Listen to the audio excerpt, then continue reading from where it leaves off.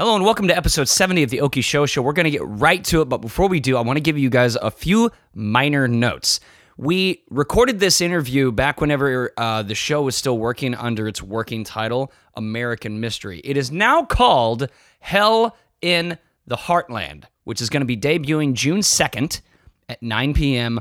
on HLN. That's on cable. So if you hear us mentioning the name of the show and we say American Mystery, don't worry, you're not having a stroke.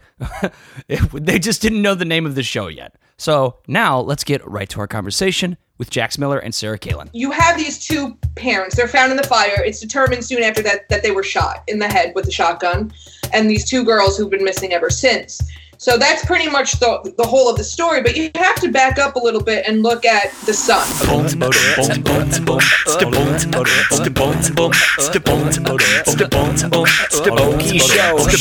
welcome to the podcast that explores the Heartland's entertainment industries. I'm Brian. I'm Kelly. And today we are going to be talking about true crime. This is the first time that we've talked about true crime on the show, and it's going to be great. Yeah, well, I'm curious to see how our conversation goes because we talk about true crime off the show a lot. All the time. And we get a little crazy, so sorry now. I guess you're going to see our crazy. I don't know. Yeah, we're just going to go down the rabbit hole of mystery. You'll get to know us really well. Yes, but what does true crime have to do with Oklahoma and filmmaking and all that? Well, I worked with the two guests that are visiting us through Skype.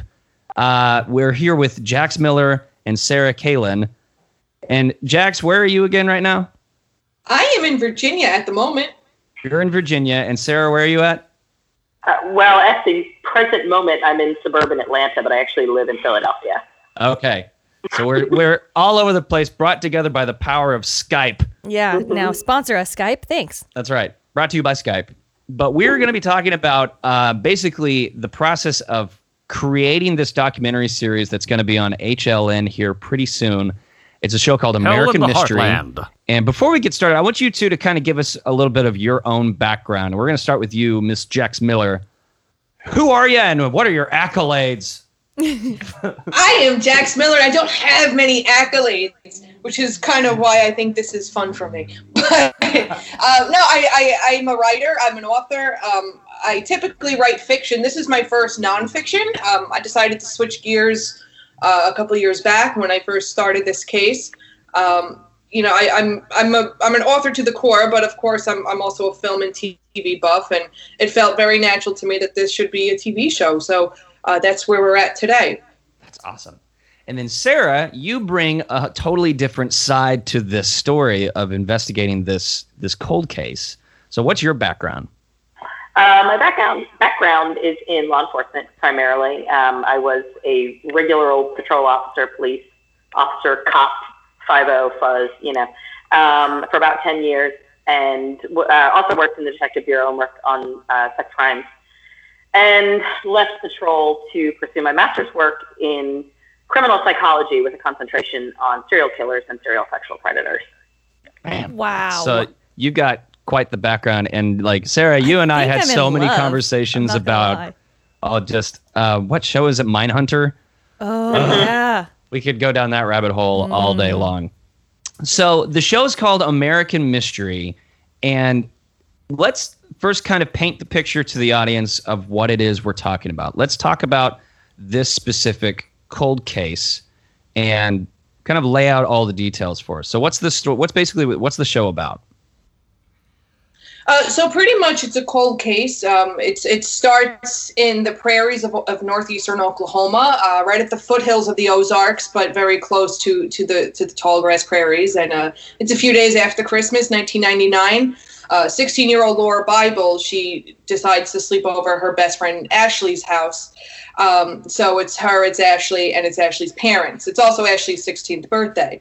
The next morning, neighbors find the trailer that they live in is on fire. They find one body. It is the mother, Kathy Freeman. And at first, she's the only one they find. And the two girls and the husband have gone missing. Mm. And that's it. And here we are today. That's where it all begins. We spent 4 hours on that. We spent 4 hours. Yeah, no, and Well, you but know, that's the crazy thing is that it's just there's so much more. That's the launch pad, and then you discover Right. more and more and more. There's more bodies that show up. Ah. There's like drugs that show up into the story. There's all sorts of things. And how did you come about this story to begin with? you know, I think people ask that and they want a fancy answer, but there's nothing fancy to it. It was one of them stories. I can't tell you where I first heard of it. I heard about it many years ago, and it always stuck in the back of my head. I was living in Ireland. I was a fiction writer, and I wanted to switch gears into nonfiction. You know, I've always had a love for the genre. And I said to Sarah, I'm like, hey, we should do this one day. And as far as this specific case, I don't know where I first heard about it, but I did something like some kind of Google search, and I put girls, missing, fire, trailer, Oklahoma. You know, I didn't know any of the details. And it turned out that the very week we were looking into this case, they were doing a search for the girls up in Kansas. And it was just wild because it was a 16-year-old case, you know, because I think we came to this case 2015, 2016. And to see that it was still so active and had so much heat on it after all these years, it says we have to do this one because we were juggling. At least I don't know about, I can't speak for Sarah, but I was weighing out a few in my head. And I didn't know which ones to do, but it was the sheer veracity of this case that I said we have to do this one right now. Yeah. Veracity. And Sarah, like, you can hear the basset hound in the background there. They approve. Yay! They approve of this show. How did you guys come together to work on this together? Do you want me to take that one? Yeah, go. I had just been like we were Facebook friends prior to all this, and during the course of Jax's fiction work, she had posted once on Facebook about like, hey, are there any cops out there? I have a question about something, you know, for I don't even remember what it was, something for Freedom Child, for the first novel. And I just jumped in. I was like, yeah, I can answer any questions you want. And then I just sort of tried to help her along, like any books that she was doing. I just kind of became that resource. So then she approached me about this one. And as she said at the time, she just said, you know, an unsolved case. And we did both start doing searches and everything. But pretty early on, she said, I really think this is the one.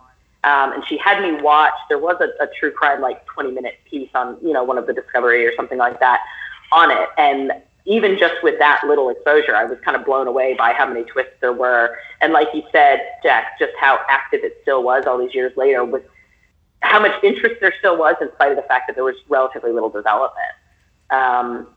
So yeah, I was kind of like, I'm in, let's go. So. God, that's so cool. Yeah. That's so freaking cool.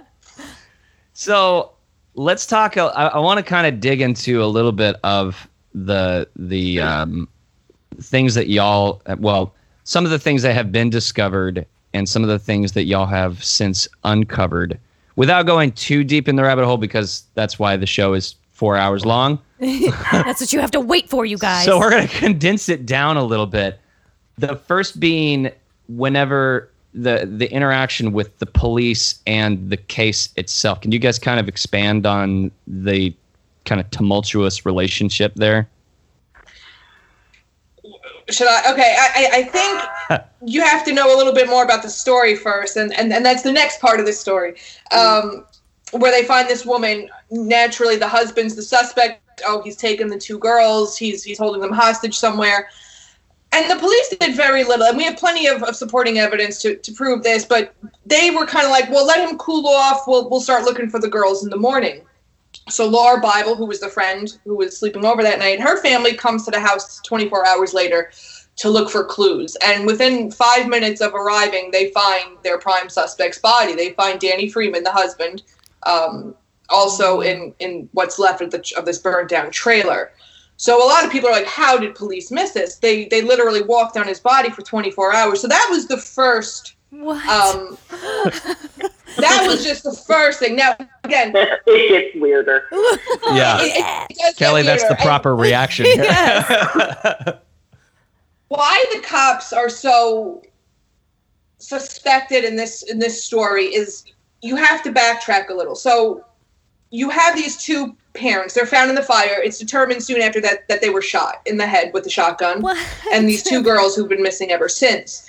So that's pretty much the whole of the story. But you have to back up a little bit and look at the son. So you have the murdered parents. Their son, who was one of the missing girls' older brother, his name was Shane Freeman. And less than a year before this fire and these murders, he was shot and killed by police. There was a lot of conspiracy. I mean, not just with the family, but throughout the community, there was a lot of conspiracy theory, a lot of cover-ups, and even with Sarah and my investigation and stuff, it was a lot of red flags, we'll say. So since the get-go, a lot of people still contend that this was a police-related murder. It was no secret that the family was filing a wrongful death suit against the county for the killing of their 17-year-old son. They believe that they had 1 year to file this suit, and I think 9 days before that window was about to close and that window expires, they're found murdered. So it does lend to a lot of conspiracy theories, and not even fanatical ones. I think that these theories are quite reasonable. That, and also you have the father who was killed. He said to several family members just days before he died, if anything happens to me, look to the Craig County Sheriff's Office. So there's a lot of little things, and they added up over the years, but it's reasonable why people would think the police could have been involved in this. Wow. And okay, and this is a small town, right? Just to clarify, like this 600 is people. Yeah. Okay. I mean, because I grew up in. Stillwater isn't a huge, but it's much bigger than a lot of the tiny towns in Oklahoma. So when I want to like get an idea of like everyone knows everything except no one knows what really happened. What? Yeah. This is so much fun watching Kelly hear the story for the first time. This is good. I'm so excited. This is the type of stuff that I will stay up all night long crocheting, and then the next day I just spill it all to my husband, and he gets it secondhand. Then I'm like, let's watch it again, and then I make him watch it too. Well, and it's just that I feel like there's kind of this like podcasts have also kind of brought on a new highlight to true crime. Yes. Because like you have the Serial series with the case of Adnan, I can't remember. Yeah, and like, man, and it seems like our criminal justice system is, going through a bit of a transitionary period. Yeah. So it's just this case, you guys investigating this case and everything is like, what a perfect time for this. But how did you take it? Sorry. Go ahead. No, go ahead. No, I was going to say it was strange because I was living in Ireland at the time, and I was in Ireland for 10 years, and so much had changed in that 10 years. Like, I go to Ireland, and when I come back, I mean, there was tensions with the policing system and the people. And even while we were there, Sarah, our very first trip, that's when the Dallas shooting happened, when the guy was targeting police officers. I mean, it was just a very different world from the America I left behind into, a lot of this tension with officers and things like this. So, yeah. Well, and Sarah, I think the fact that your history with being law enforcement adds a really unique aspect to y'all investigating this story, because you can bring that to the table. Yeah. So what was it like for you as former law enforcement investigating this story and seeing possible corruption within, the sheriff's office there? Yeah, when I first came to it, if you look at any long unsolved case, there is almost always going to be some element within the community that suspects law enforcement is involved. Like, that's just par for the course. The longer a case goes unsolved, the more people there are in the community saying, well, if it takes so long to solve it, the police must be part of it. It has to be cover-up involved. So from the get-go, I kind of thought that was pretty unlikely. And I would say almost for the first year and a half that we were on this, I felt that there was a tremendous amount of negligence and even incompetence on the part of investigators at multiple levels, multiple agencies, not just putting it all on one agency or another.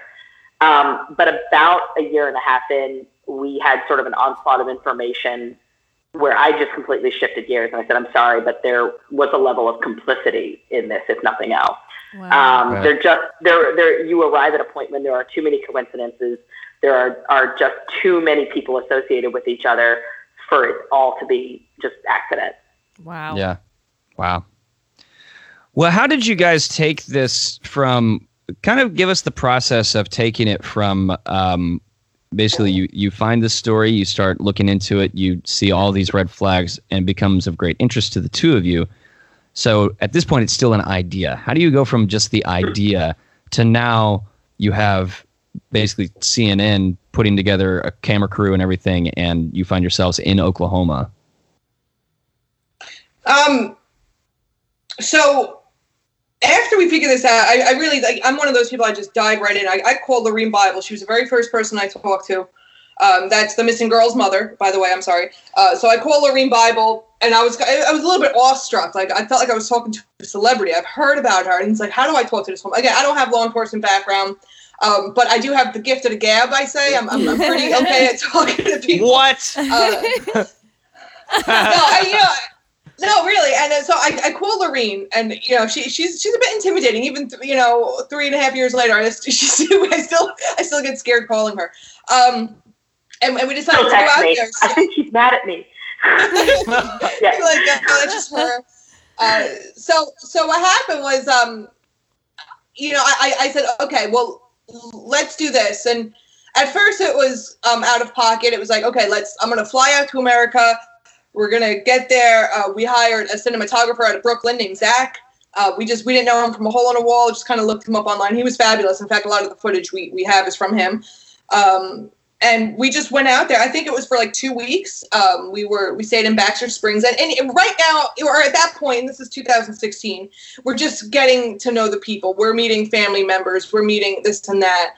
I know for me, a lot of what I did in between is online stuff, like talking to killers and suspects. And again, that's kind of my gift, is that gift of the gab. And we are dealing with a meth culture, and as a former drug addict, that's where my gifts kind of come in. I can speak on their level. So for me, it was a lot of online stuff. And then there was a lot of on the ground stuff, like, okay, well, let's go to this meth house. Let's meet this killer in the park. And this is the stuff I've been doing for the past 3 years. And I'm a very obsessive person. I'm like a dog with a bone, and I just haven't let go yet. So that's what it was. So we paid out of pocket. We get there. We did it for 2 weeks, and then we all went back to our respective homes. The arrests happened. Their first arrest in nearly 20 years happened during the course of our investigation. Interesting. We uncovered a lot while we were there. I think there are some fantastic cops there. I think there are some fantastic investigators there. But for the most part, a lot of people weren't just doing it. They just didn't have time, budget. So we kind of did it ourselves. And I think too, the heightened pressure at that point. I mean, there had been a little bit of pressure ramped up with that search that happened right around the time that Jax was, kind of Googling trailer plus fire plus Oklahoma, and then when we rolled in a few months later with a camera crew, and albeit it was, it was just the three of us, it was small, but we were going around, we were knocking on doors, we were interviewing former detectives and stuff. To me, there's no doubt that got people who had been apathetic to say, maybe we should, spend a little more time on this. It's amazing how when you introduce a camera into the mix, suddenly they're like, oh gosh, people might see and hear about this. Yeah, and there were local news stations covering it. Fox 23 especially was sort of consistently on it. Right. But it wasn't like this fear, I don't think, of a national exposure of mistakes that had been made. Yeah. Yeah, and that's still kind of the case today, because at the time I was represented by WME. So I had an agent then, and I says, guys, we got to do a video of this. So we took Zach's footage, and the footage we took, I made a deck pretty much, and I submitted it to my agent, and that's how it got to Stephen David Entertainment, and then, which is our producers, over to CNN HLN. So that's pretty much how it happened. And again, we kind of went into the heat of all this going on, and then we conducted our own searches, and we were digging in the dirt for bodies, and getting the attention.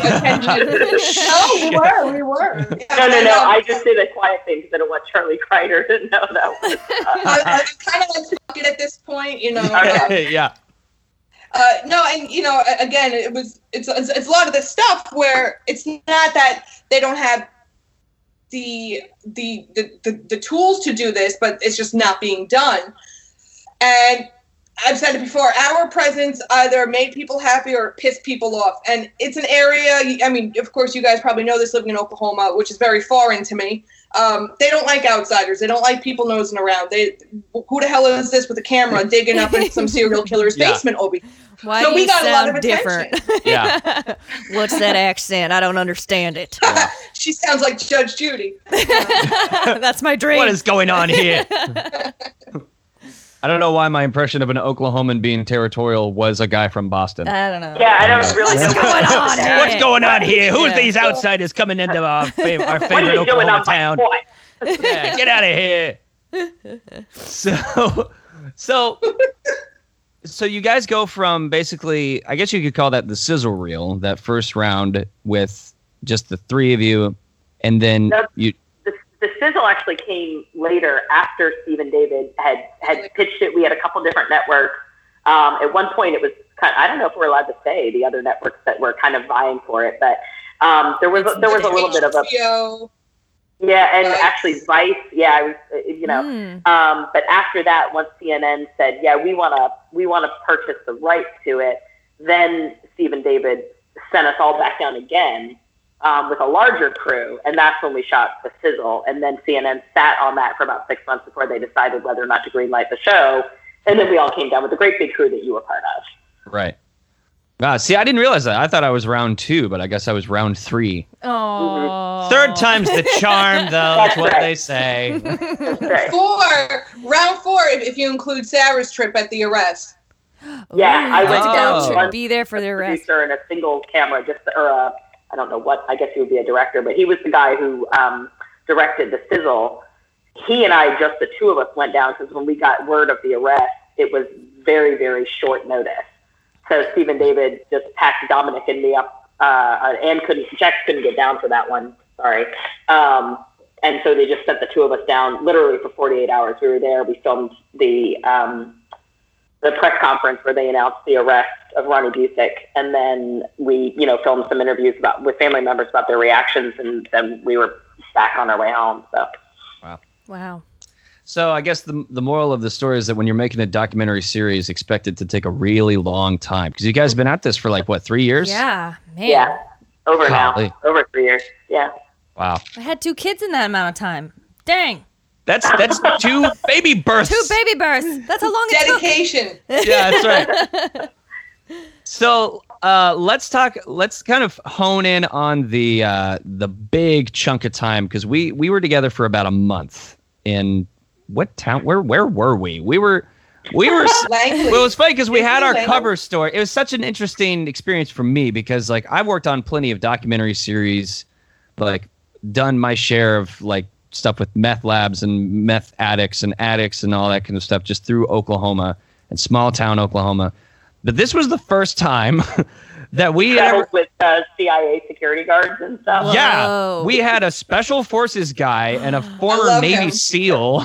Ooh. And we had a security detail. Sarah, you couldn't go jogging in the morning without having a security detail. Yeah, with my you. security detail had to go running further than he had ever run. Yeah. I love the idea of you winding the crap out of a what was he, a Green Beret? I don't know, but he could certainly beat the tar out of anybody. Yeah, right, yeah. You know what I mean? Yeah. I can run further, but he could end the fight if need be. Right, yeah. You can tucker them out, and then he'll end the fight. Still kill you. He'll just kill you. He'll just pull out his gun and shoot Yeah, us all. exactly. It's going to be an Indiana Jones moment. There's not going to be any running. Yeah.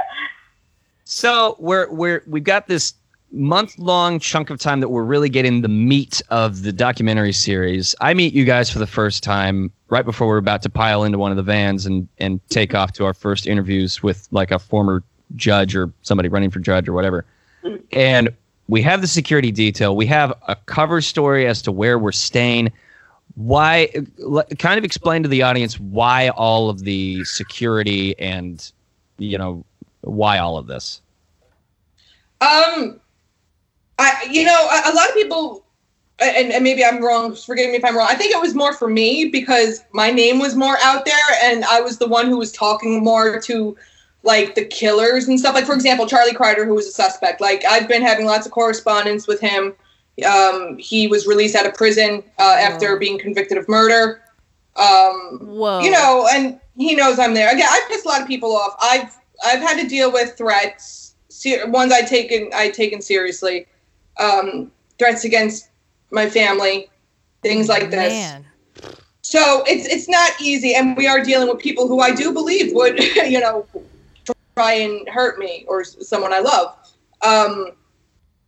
Well, the added element, too, of even the hint of a possibility of law enforcement being involved would mean that you're dealing, if that was the case, and that was the, you know, the position that the network had to take, then you're potentially dealing with people who are better than just, you know, some meth dealer at getting rid of opposition. You know? Right. So And that's Sarah, why it's dirty. Not so chaotic as it is organized. Yeah.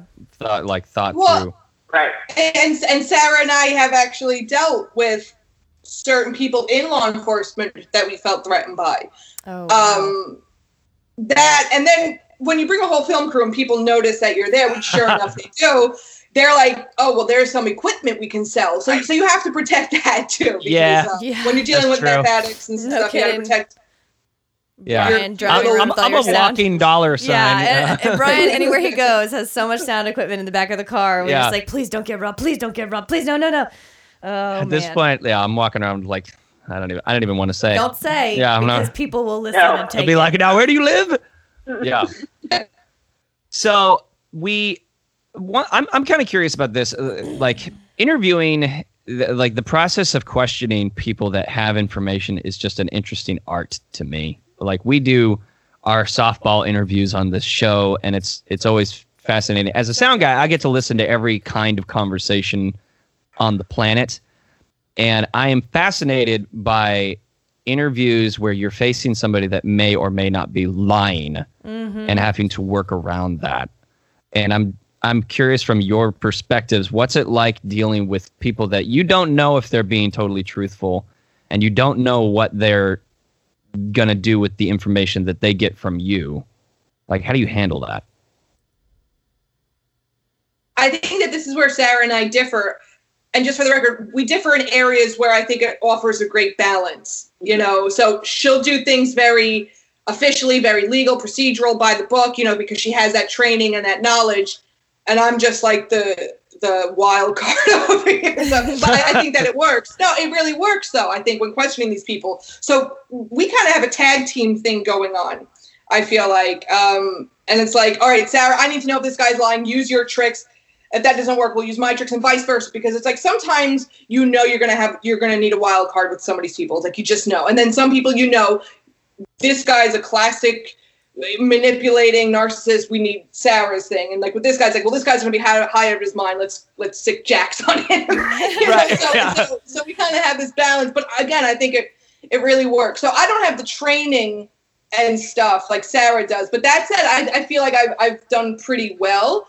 I let them lie. I never try to catch anyone in a lie. I really don't, because 99% of my job is building their trust. And if that means letting them believe that I believe their lies, then so be it. I'm not here to solve the case. That's not my job. That's more Sarah's job. Like, you know, like I'm here for the story. So tell me your version, even if it's not true, and I'm gonna roll with it. Mm-hmm. Sarah probably has a very different perspective on this. I think, I mean, just dovetailing on that, I think that what Jax isn't saying about herself is her ability to get people to open up. Now, again, sometimes they might not be telling her the truth, but there are people who, for the last 20 years, have told every reporter, every investigator to very, you know, in not quite as nice a language, to go enjoy themselves in another room. And she gets these people talking for hours on end. And so the information that comes out of that is invaluable. Yeah. You know, and so, yeah, I definitely have a different attack on how to question people on certain things once we know certain information and we find, well, this is contradictory, so we want to, and again, I'm the same way. I mean, this, I think there's a misconception about the way that police interviewing should be done. Like the notion, people use the word interrogation. It really should never be an interrogation. It should be an interview. And so if it's done well, a good police officer won't necessarily tell people, I know you're lying either, or at least not not right out the gate. You know what I mean? Because you want them to keep giving you information. But yeah, so we definitely do have different approaches, but I think that each is really useful, and that might be why in some respects we've gotten further with this, because we're each able to communicate with different types of people in different ways. There's some Venn diagram, cross section of like, oh, well, this person really was great talking to both of us for different reasons. But there are probably officers who are more comfortable talking to somebody who kind of knows the lingo and this and that and everything. And there are just members of the community. I mean, when we first got there, the very first trip, we were told in no uncertain terms, don't even go near the Freeman property. Glenn Freeman will shoot you on sight. And of course, the first thing we did was go set up an interview right outside the edge of the property with a different member of the community. Yeah. And here comes Glenn on his four-wheeler with a rifle strapped to the front of it. And Jax goes over, chats with him for about 10 minutes, and then we're rolling up into the trailer to have an interview with him for the next 3 hours. Oh, wow. Now I'm his girlfriend. He calls me his girlfriend now. Yeah. I gotta say, there were a lot of guns on this project. A lot of guns. A lot of guns floating around. A lot of guns.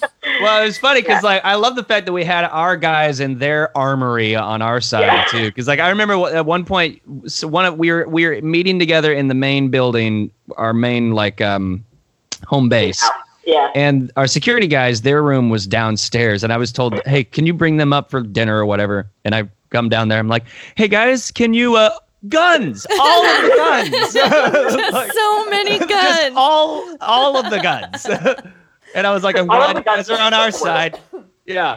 But then we had a case when Jax, you were in the car with one of the guys that we were interviewing, and he pulled out a gun. There were so many situations where guns just came out of freaking nowhere. No one ever got shot at or anything. We never had any discharge of a firearm, but just all of this. Except for the original two. Oklahoma open carry, y'all. Yeah. Yeah, and we've been dealing with that since the very first trip. This is not new to us. Not new. Yeah, right? Man. What was, do you guys have any interviewing tips for the, somebody who's wanting to do a true crime investigation? What not to do? Oh, yeah. Yes. We'll improvise later. You guys give some tips, and then later on we're going to just improvise what we don't do. Unless you don't have anything. No, I do have some. Okay, you go. I'm thinking of recently, after 3 years, I got a man, the shooting officer of Shane Freeman. He has never talked to anyone since this thing was investigated 20 years ago. And I just spoke to him for several hours the other day. Wow. And he has never talked to anyone. Whoa. Not even his wife.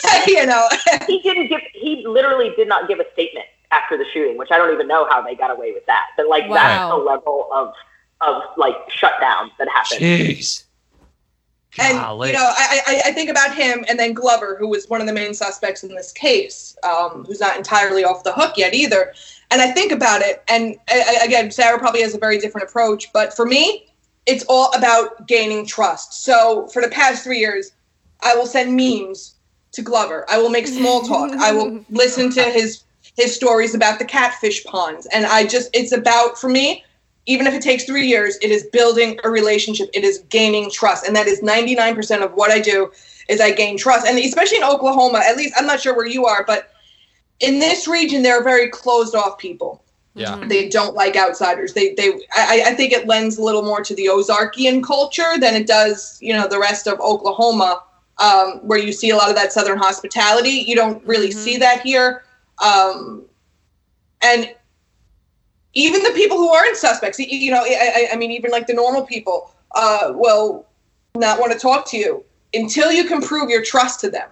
So if you want to interview with someone, don't go in and start asking questions. Where were you on the night of blah, blah, blah? Right. Right? Get a spotlight in their eyes. You will get the door slammed in your face. And now I'm not an investigator. It took me a few years to figure this out because I asked Sarah, our first trip, plenty of people closed the doors. In fact, the sources we're finally getting now were people who slammed the doors in our faces a long time ago. So I think it is about building trust. Speak to them on their level. All right, you are not better than that killer or that cop or that victim. You have to be at their level, and then they will talk to you. That's what I think. It's interesting. I think, like, even just listening to you say that, good law enforcement interview is actually the same thing. It's in a more concentrated form because it's usually, like, the way you've been doing is like building a relationship with these people. And then if I'm going to, like, come in and ask questions about a detailed specific thing or series of incidents or something, I'm focused on specific details or contradictions in statements and everything. But it's really just a distilled version of the same thing. Treat them with respect. Show some camaraderie. Show that you understand the humanity in them, no matter who they are, whether, like you said, a victim, a suspect, or just a witness. And just treat them respectfully. You're going to get a lot further than coming in and just, like you said, like, give me the answers. I want the truth.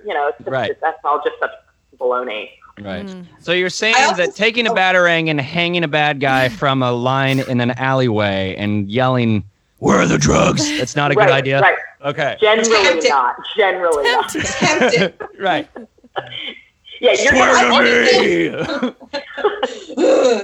But yeah, I also think it's about balance too, because, like, Sarah doesn't go in there and say, "I'm former law enforcement. Tell me what we need to know." Like, it's not. You really have to get on their level. Don't be the cop. I think it's different when you're in an interrogation room at a precinct somewhere or a sheriff's office somewhere. There's an imbalance of power there.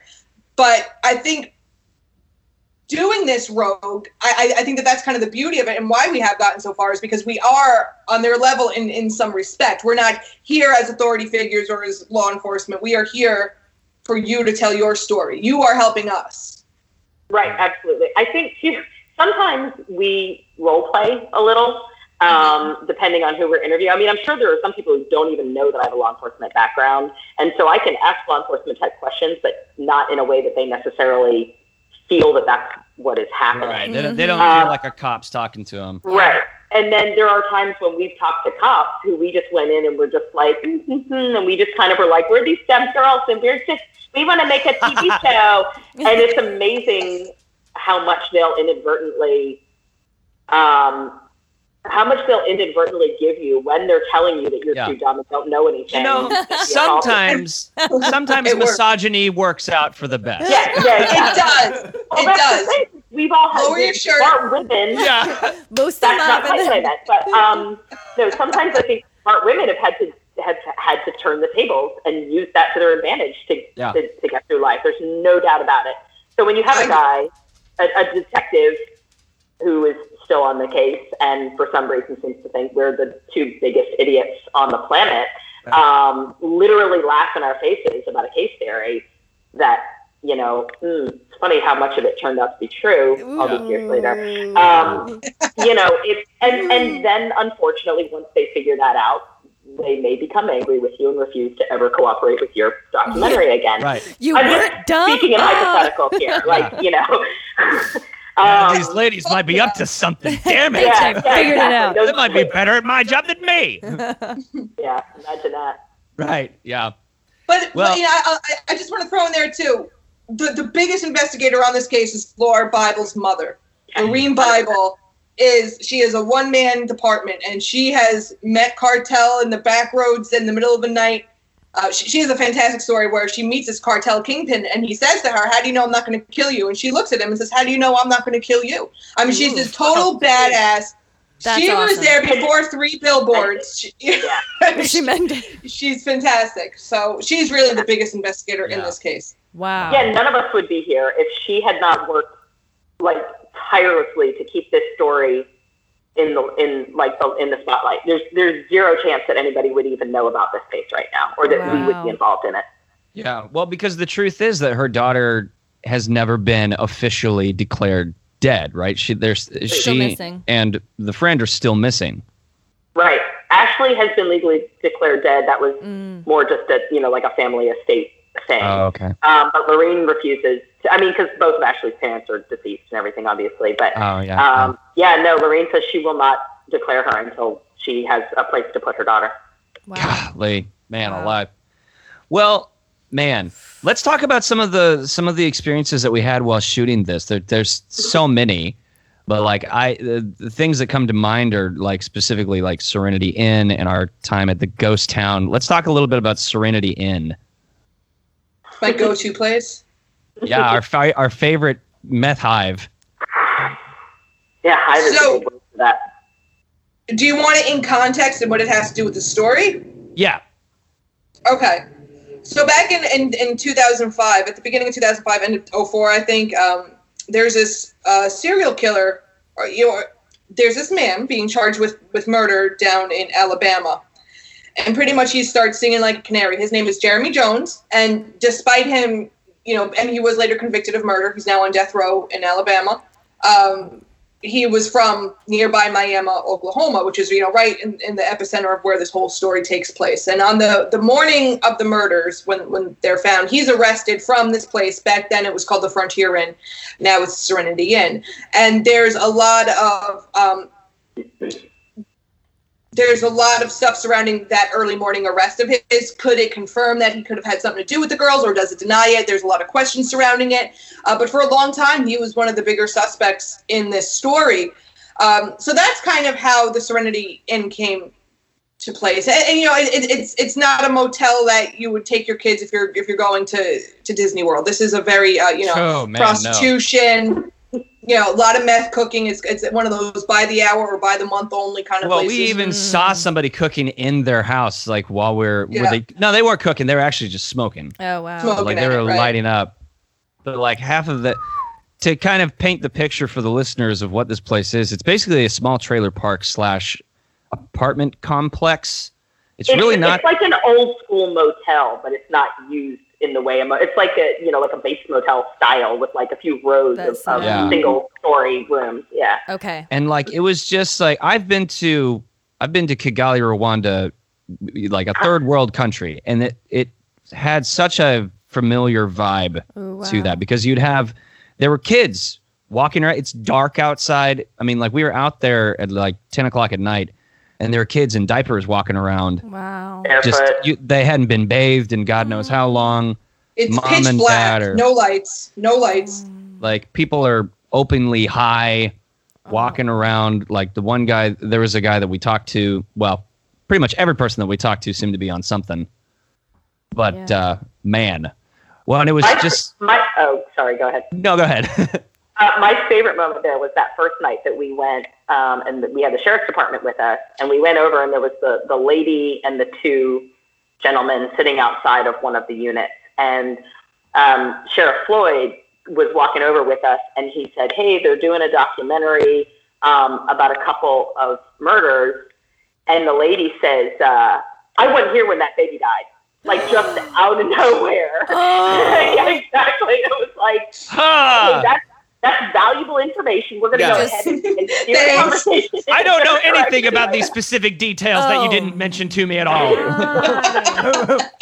I wasn't here when that baby died. I was like, wow. Heartbreaking. Oh, wow. Yeah, no, that's true. And I mean, yeah, it's sad because we're laughing. It's like, now I don't even know if it was actually a baby who passed away, or he was just high, or like just what. saying stuff. Well, and I think like we had confirmed that there had been human trafficking that had happened in this area. Oh, wow. Like it's that kind of a spot. And I've been near those types of places, but I'd never been in interviewing those people places. that live there, or that are there. And I will say that, like, sadly, Oklahoma and a lot of the Midwest deals with, we're one of the top human trafficking states in the nation. We're also one of the top meth states in the nation, and they are connected. Yep. And and you've got these interstates that run through that go all over the place. All the way up, Missouri, Kansas. Boof. Get your kicks on Route 66. Yeah. Yeah. It's something. Yes, ma'am. So, like, man, there was that whole experience at Serenity Inn, and then the whole ghost town that I had never even heard of before. What was the name of the place? Pitcher, Oklahoma. Pitcher, Oklahoma. I'm driving. I'm going to go there, Brian. This I'm telling place you, is I'm so, doing this. It's so awesome. cool. Like, it looks like something straight out of True Detective. Like, ugh. But how does Pitcher come into the story? So, what we learned in light of the recent arrests, Pitcher had a very large part to do with the story. But remember that most of mine and Sarah's investigation happened prior to these arrests. So in the beginning, it always came up. This is a ghost town. It was once like the mecca for lead and zinc mining. It was a very hopping place at one time. And then, yeah, so now it's a ghost town, and there's these mines, these underground mines, and I mean like underground interstates that, where 18-wheelers still sit. They've thousands of miles or thousands of square miles across the tri-state area there, and these mines have caved in and filled with water, so they're hazardous. They're virtually inaccessible, and we've always heard that this is a very possible area where the girls' bodies were dumped. Because it wouldn't be, these girls wouldn't be the first bodies recovered out of the Pitcher mine shaft if they were ever recovered out of there. I mean, they had hauled up bodies from there before. Ooh. And on top of that, many of the suspects who came in and out of this story, several of them, if they didn't come from Pitcher, they were definitely active in Pitcher. Pitcher became, with the deterioration of this town came this meth epidemic. People started cooking there. They started dumping their labs in these mines, toxic waste. It's called Toxic Town, colloquially, it's Toxic Town and the most toxic place in America. So it was a haven for drugs, always has been, probably always will be.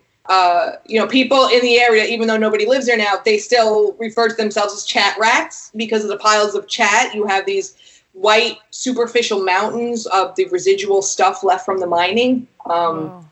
It's creepy. It's a very eerie place. Wow. Yeah, I mean, like, as soon as we started seeing all the chat piles, whenever we moved into Pitcher, it's a haunting place. Ooh, wow. Oh, weird. Like, there's, like, Serenity Inn and Pitcher both had this, like, it felt like the air was just thick. Oh, wow. Mm-hmm. You know what I mean? Like, it's so hard to... That's the only way I can describe it. It was just like there is a darkness in this area. Oof. Evil. Yeah. Well, and even one guy who used to live in Serenity Inn, even, like, he met us for an interview there, and, like, he very clearly described Serenity Inn as just, like, a very evil, evil place. Oh, wow. The first night we were there, a different resident said the same thing. I was like, that's pretty interesting that two people who have never known each other, never lived there at the same time, used the word evil to describe Serenity Inn. Yeah. Whoa.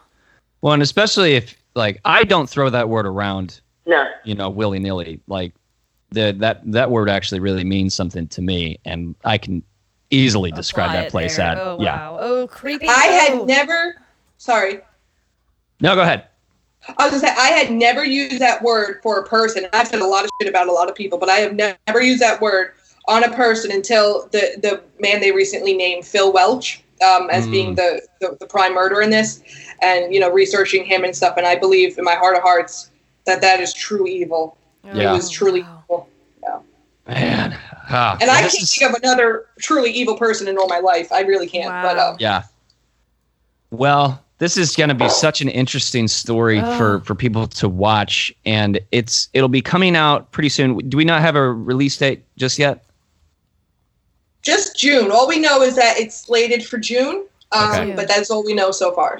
Got it. Awesome. And it'll be on HLN, which is on cable. You two are just awesome. Everything that you do. Thank you, Sarah, for your service. Thank you, Jax, for your dedication to this story, and both of you for your dedication to, just digging into this thing. This is just so, and who knows, maybe we'll have somewhat of a happy ending, come about all this. So, do you have anything that you'd like to say just in final remarks about the case, or just about your experience in Oklahoma, or?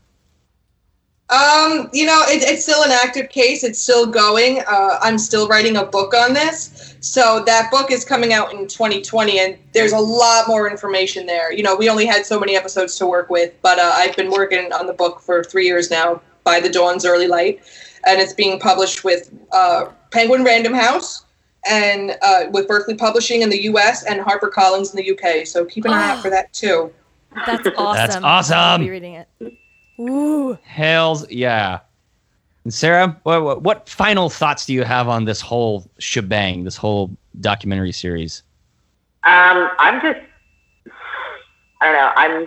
It sounds really hokey. I'm just honored to be a part of it. I feel like I got really, really lucky that I answered a Facebook post one day and that my life changed so completely because of it. Like 8, 9, however many, 20 years ago was that, Jess? I don't even remember. Yeah, almost. Yeah.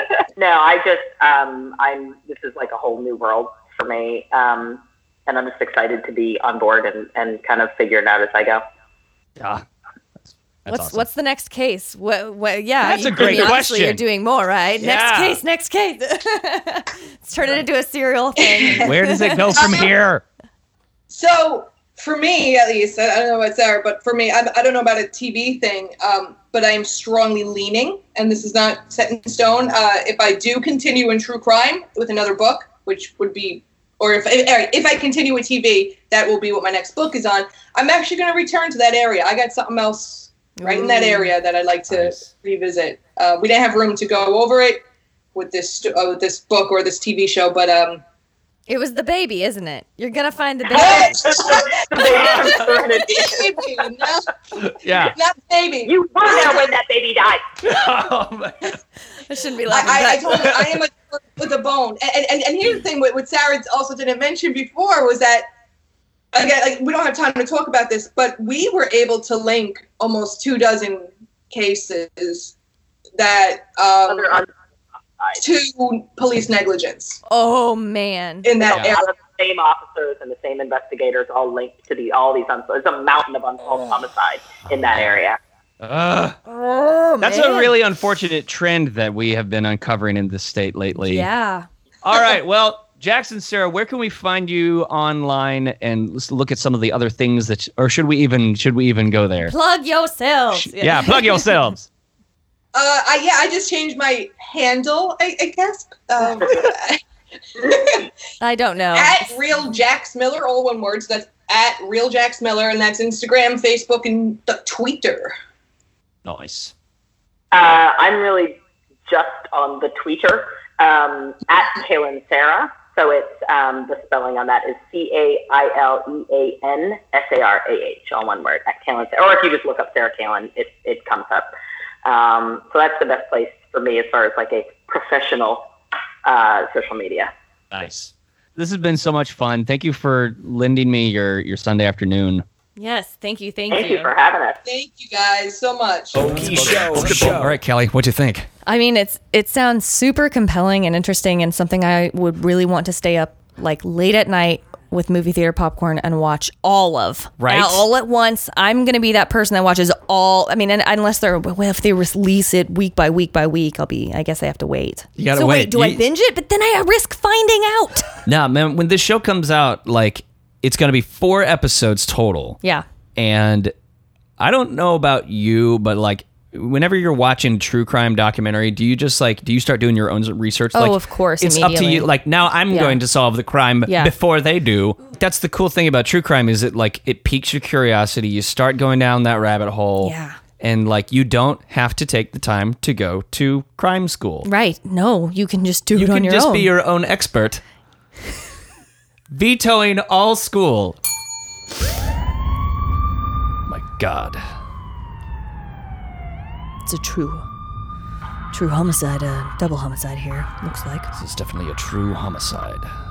Actually, It's very true. Actually, let me I check. think it's Yep. No, it's it's definitely true. That's definitely blood. it's a triple homicide actually. Who? I'm sorry, ma'am, what are you doing? Who is here? this? It's a triple homicide. Triple means 3. Wait, so you're saying there's a third body? No, I'm saying there's 3 bullets. Right. 1, 2, 3, triple homicide. So, how do you... Wait, I'm so confused. Who are you and where'd you come from? I just showed up here because I heard there was a murder, and I just got out of school, like high school, and I walked here. And for some reason you settled on this crime scene? Well, I've made myself an expert of it now. Oh my... Oh, you're a self-proclaimed expert. Well, Yeah. please, by all means, come in. Look at all this evidence. Thank you. So far, to me, it looks like they're dead. Right. Okay. Let me write that down.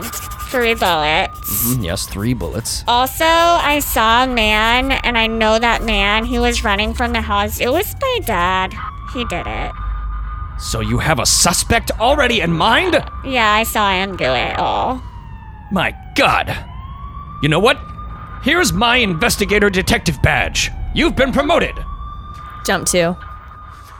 Ladies and gentlemen, we'd really like to thank this wonderful woman for coming here and honoring us with her presence, just solving this case quickly, really letting the town know that we're no longer in the threat of murder, a murderer. How do you know that she's an expert? Oh, well, she's the self-proclaimed expert. That's correct. Yes, self-proclaimed. So you're saying she never went to school? Correct. Yes, she witnessed the event. She was involved with the event. She then self-explained the event to us. So self-proclaimed expert. So you're saying that anyone can become an expert if they just decide to be one? Moving on to the next question. We thank this woman. It's an honor to have her here.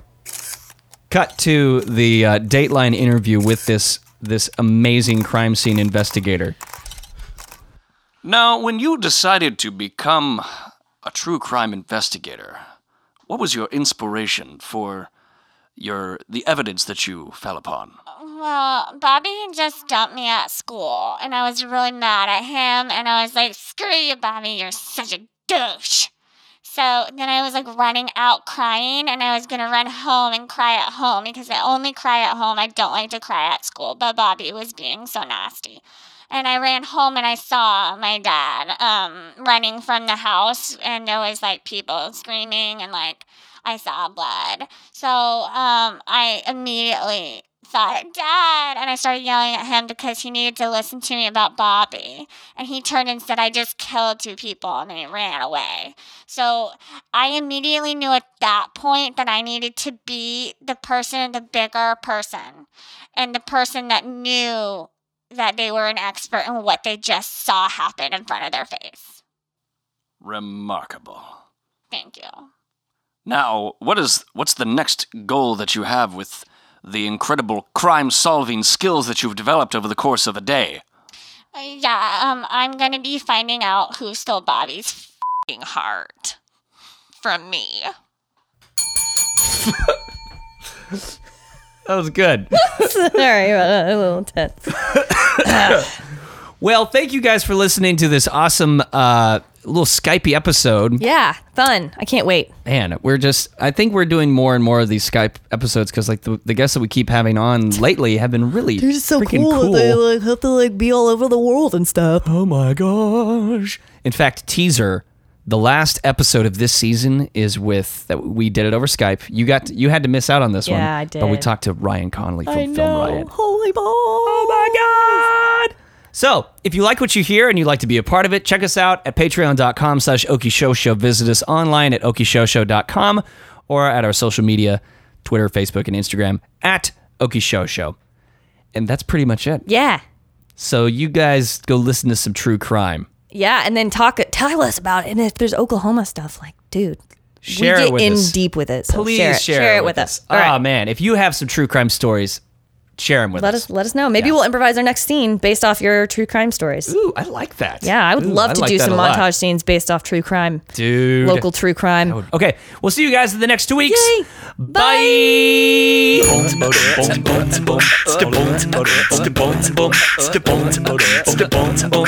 Okie Show.